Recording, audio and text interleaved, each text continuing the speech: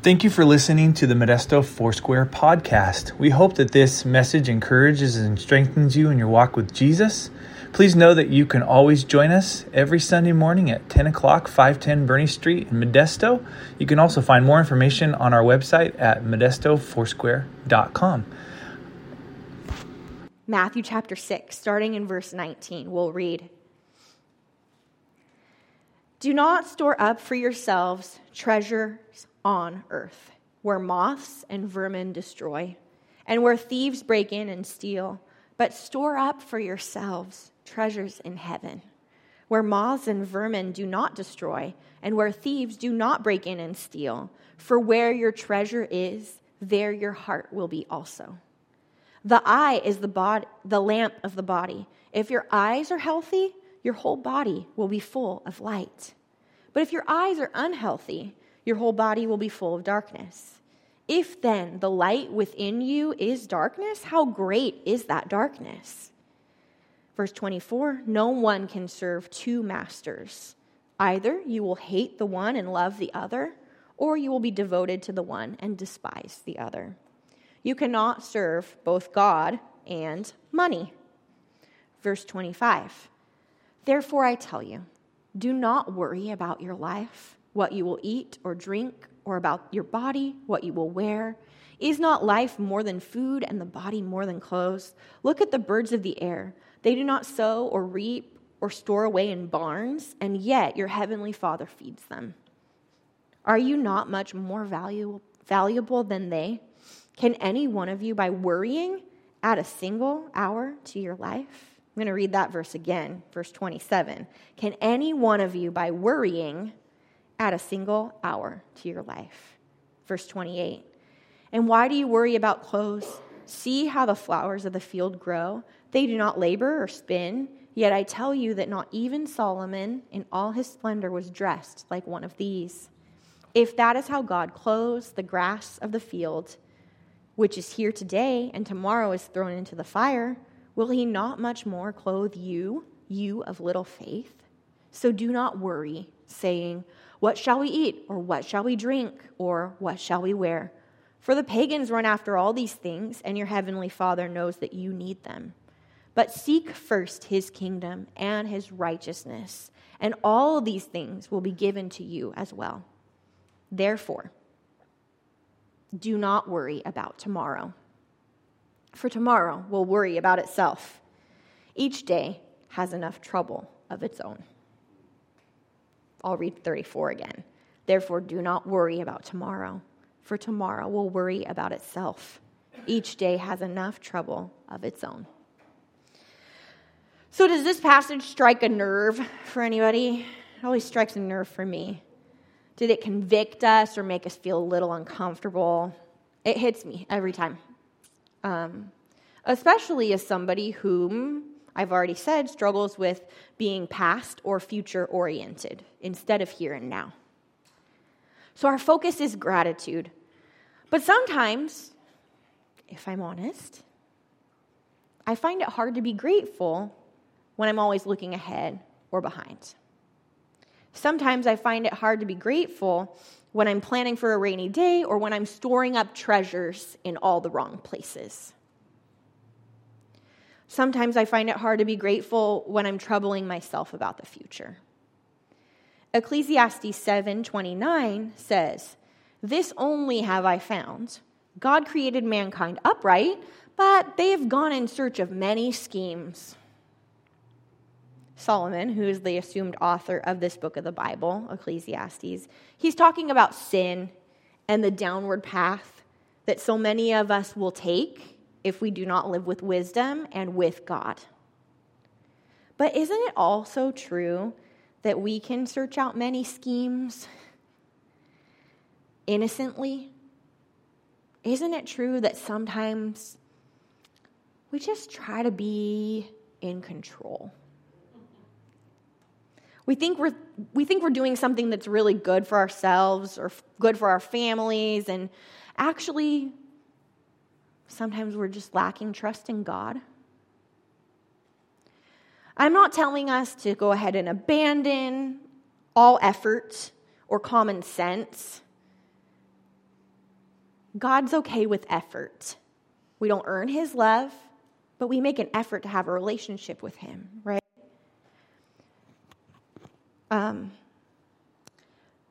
So we don't just get rid of all of that. We don't get rid of effort. We don't get rid of our common sense. We don't get rid of working, right? But trusting God in this present moment can bring us contentment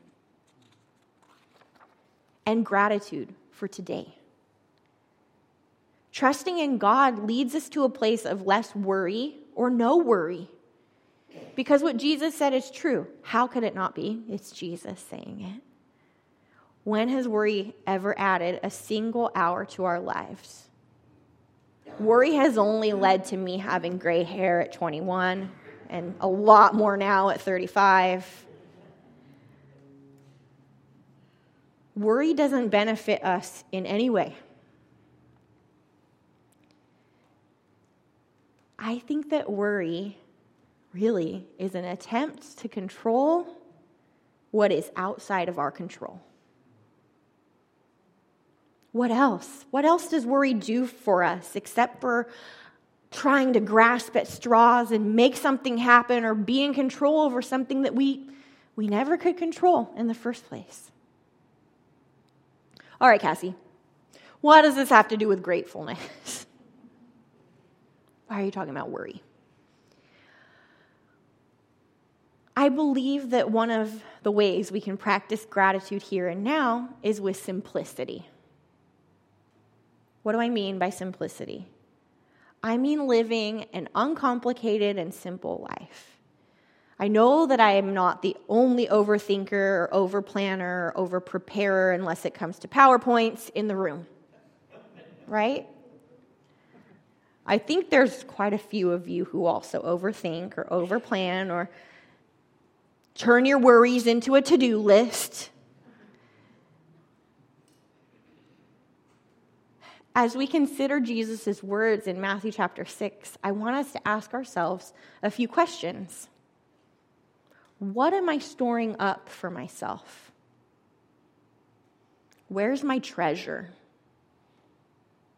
Do I serve any other masters besides God? May not be money. It could be something totally different. Am I serving a different master? I could be my own master, and I'm serving me, right? What items or circumstances fill my mind with worry? And what's my equivalent of what will I wear, what will I eat? It may actually be what will I wear and what will I eat. It may be something else in your life. Where those questions of not being provided for or not having enough or not being enough, those might be the equivalent. And they take up a lot of space in our minds and our hearts. When I think about the possible answers to all of these questions, the first thing that comes to mind is stuff. It is stuff and money. But there's a whole lot more in our current culture that can swirl around in our minds and worry us. There's been a lot of talk, I think, about minimalism in the recent years. Being a minimalist is trending. It's popular in home design to just have those clean white walls and like hardly any furniture, be really sparse, and not have any knickknacks or things on the shelves. I'm not a minimalist. Come to my house, you'll see that I'm a maximalist. Like stacks of books in every room and houseplants and yeah. But that's popular. And you may be one of them. You may be somebody who, either by choice or by circumstance, is a minimalist when it comes to earthly possessions. Maybe you don't store up an abundance of things or treasure. Maybe you borrow rather than buy.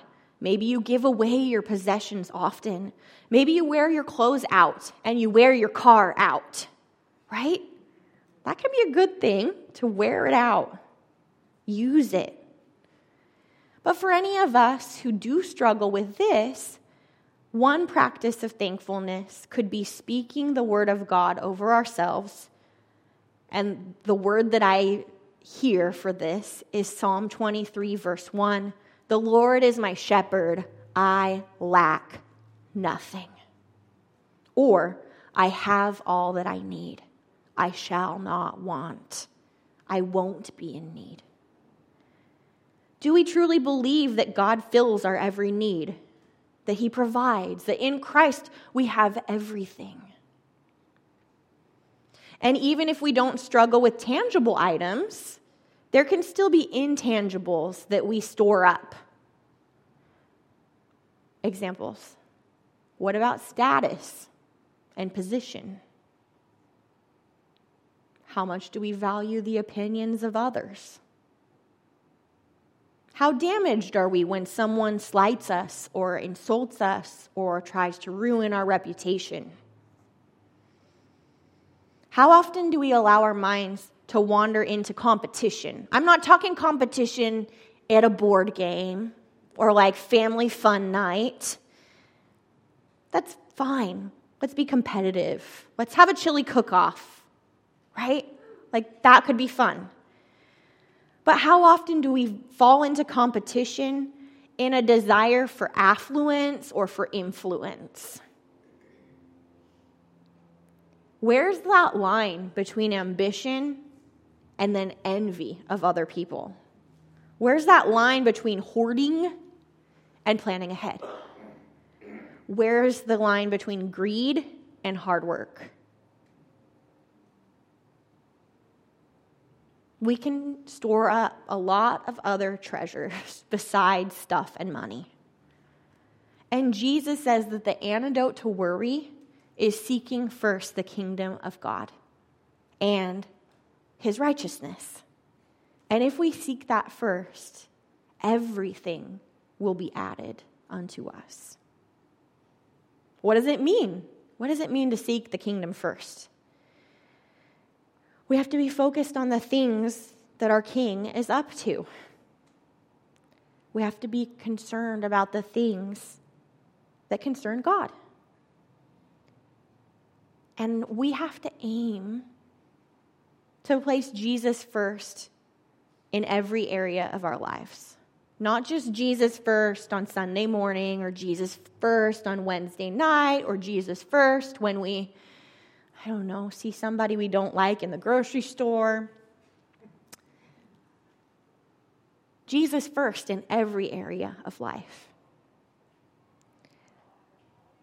We can examine every single item and every ambition that comes close to taking God's place or has already taken God's place. And that could even be simplicity itself. Because sometimes I think we can live simply and then we can become a martyr about that simplicity, right? We can allow I have such a simple life to become a reason to brag as much as it's a reason to not brag, right? We have to watch out for simplicity becoming an idol too. We have to watch out for simplicity becoming false humility in us. We must seek first God's kingdom and then abandon worry and anxiety about tomorrow. It's easier said than done. But worry is a barrier to contentment. Worry is a barrier to contentment. How can we be content if we're always worrying? How can we be satisfied when we're always anxious? Contentment is a key to a grateful heart. Is this easy? Is it forced? Is it as simple as just write 5 things down that you're grateful for every morning? Anybody do that? Do any of you have a gratitude journal? Yeah. It doesn't hurt, right? It doesn't hurt, honestly. I think if I wrote 5 things I was grateful for down every morning, I would have a different perspective on my day.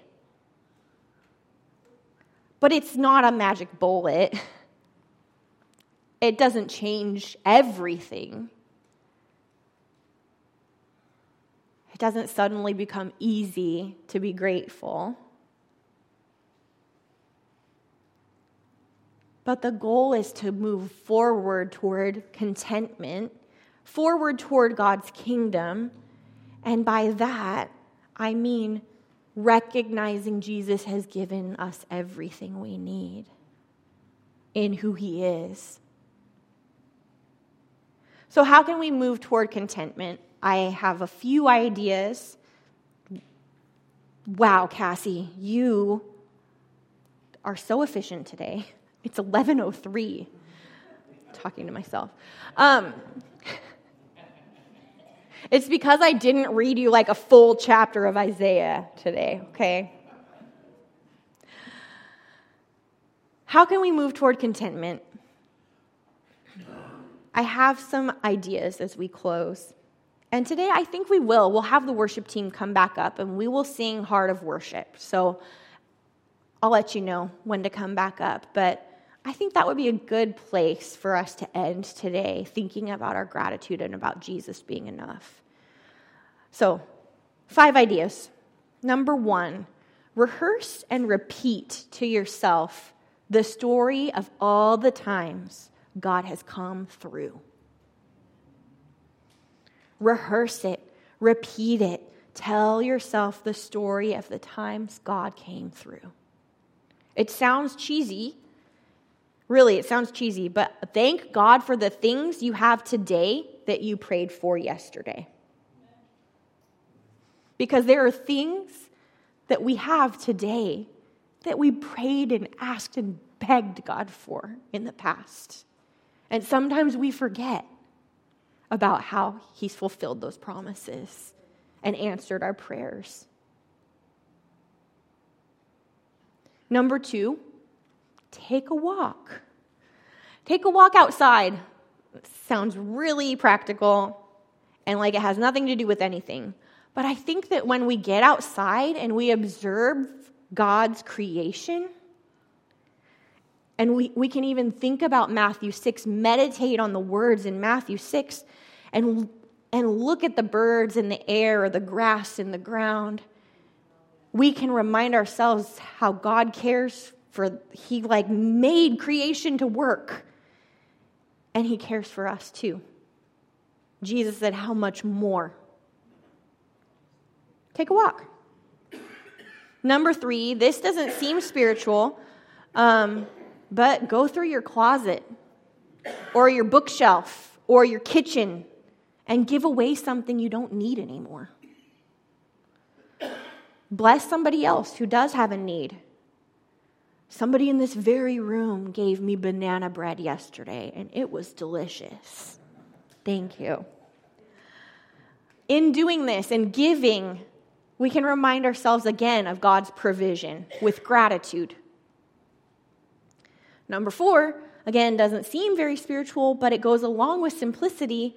In our finances and in our accumulation of stuff, we can also ask ourselves if borrowing an item would be just as effective as purchasing something for ourselves. This can be a hard one for me, especially as a reader. Well, what if I want this trophy of a favorite book on my shelf, but also the library exists? And maybe I don't need it on my shelf. Sometimes borrowing something can be better than just accumulating more and more and more. And we may just bless somebody else by allowing them to share with us. They get a blessing from offering something to us when we allow people to give. Sometimes it's hard to be a good receiver. Anybody have a hard time receiving? Compliments, banana bread, cookies. Cookies, I'll say yes to any day. We are blessed, and the other person is blessed when we receive and when we give. Number 5, Ask yourself if there is any need or worry or care in your heart that's competing with God's kingdom. Is there anything competing with God's kingdom? Is there anything that I'm allowing to be a second master in my life? And if there is, let's ask God to address it. Let's ask the Holy Spirit to give us ideas on how to reprioritize. Because don't we have to do that every now and again?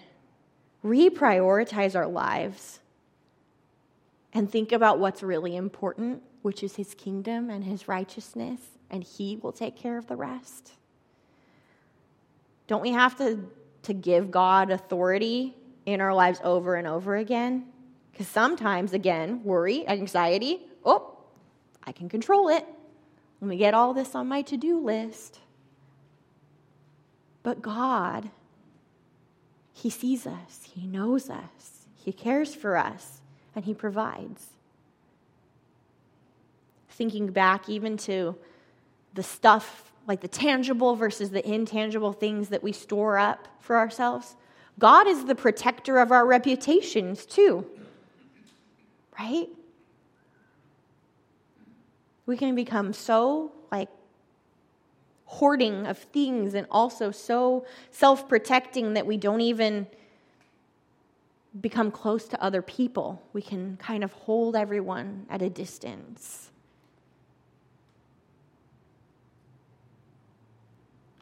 We need to give God authority over every area of our lives. He's our only master. So I think that if we could do all of these things, do you want a reminder of the things? Repeat the story of the times God came through. Take a walk and remember how God cares for you. Go through your stuff and give away, reminding yourself that Jesus provides. Allow somebody to give to you. Borrow something instead of buying it. And ask ourselves, is there anything that's competing with God's kingdom, with God Himself? If we could do all of this, and I'm sure that there are hundreds of other things, hundreds of other possibilities, maybe something came to mind this morning as I was speaking. I believe that if we could do this, we would become people who are grateful here and now. We could be people who are aware of God's goodness and His love. We could be people who are appreciative of God sending His Son, Jesus, as a sacrifice, and then rising again to give us abundant life. We could receive and live in the truth of that abundant life every day. We can live in the present if we let the Holy Spirit be our guide. I want to finish with Paul's words. The worship team can come on up. I want to finish with Paul's words from Philippians chapter 4, verses 10 through 13. I think many of us know verse 13 really well, but it's the earlier verses that strike me today.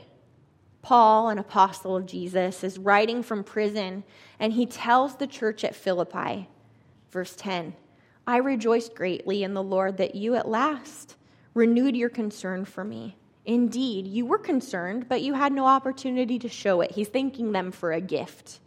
He's thanking them for their concern and their prayers for him. Verse 11, I'm not saying this because I'm in need, for I have learned to be content whatever the circumstances. I know what it is to be in need, and I know what it is to have plenty. I know what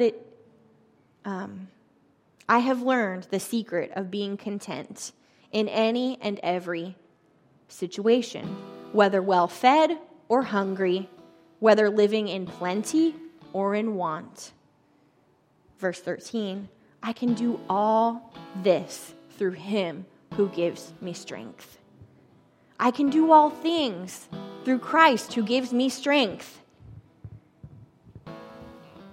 But when we pull that out of context, It's hard to remember that Paul's talking about living in plenty and living in want. Living in every circumstance of life and being content in the Lord. We can do all things no matter our circumstance because Jesus is on the throne. He is our shepherd.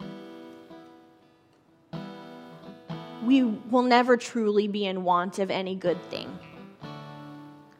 God does not withhold from his children. He offers us abundant life.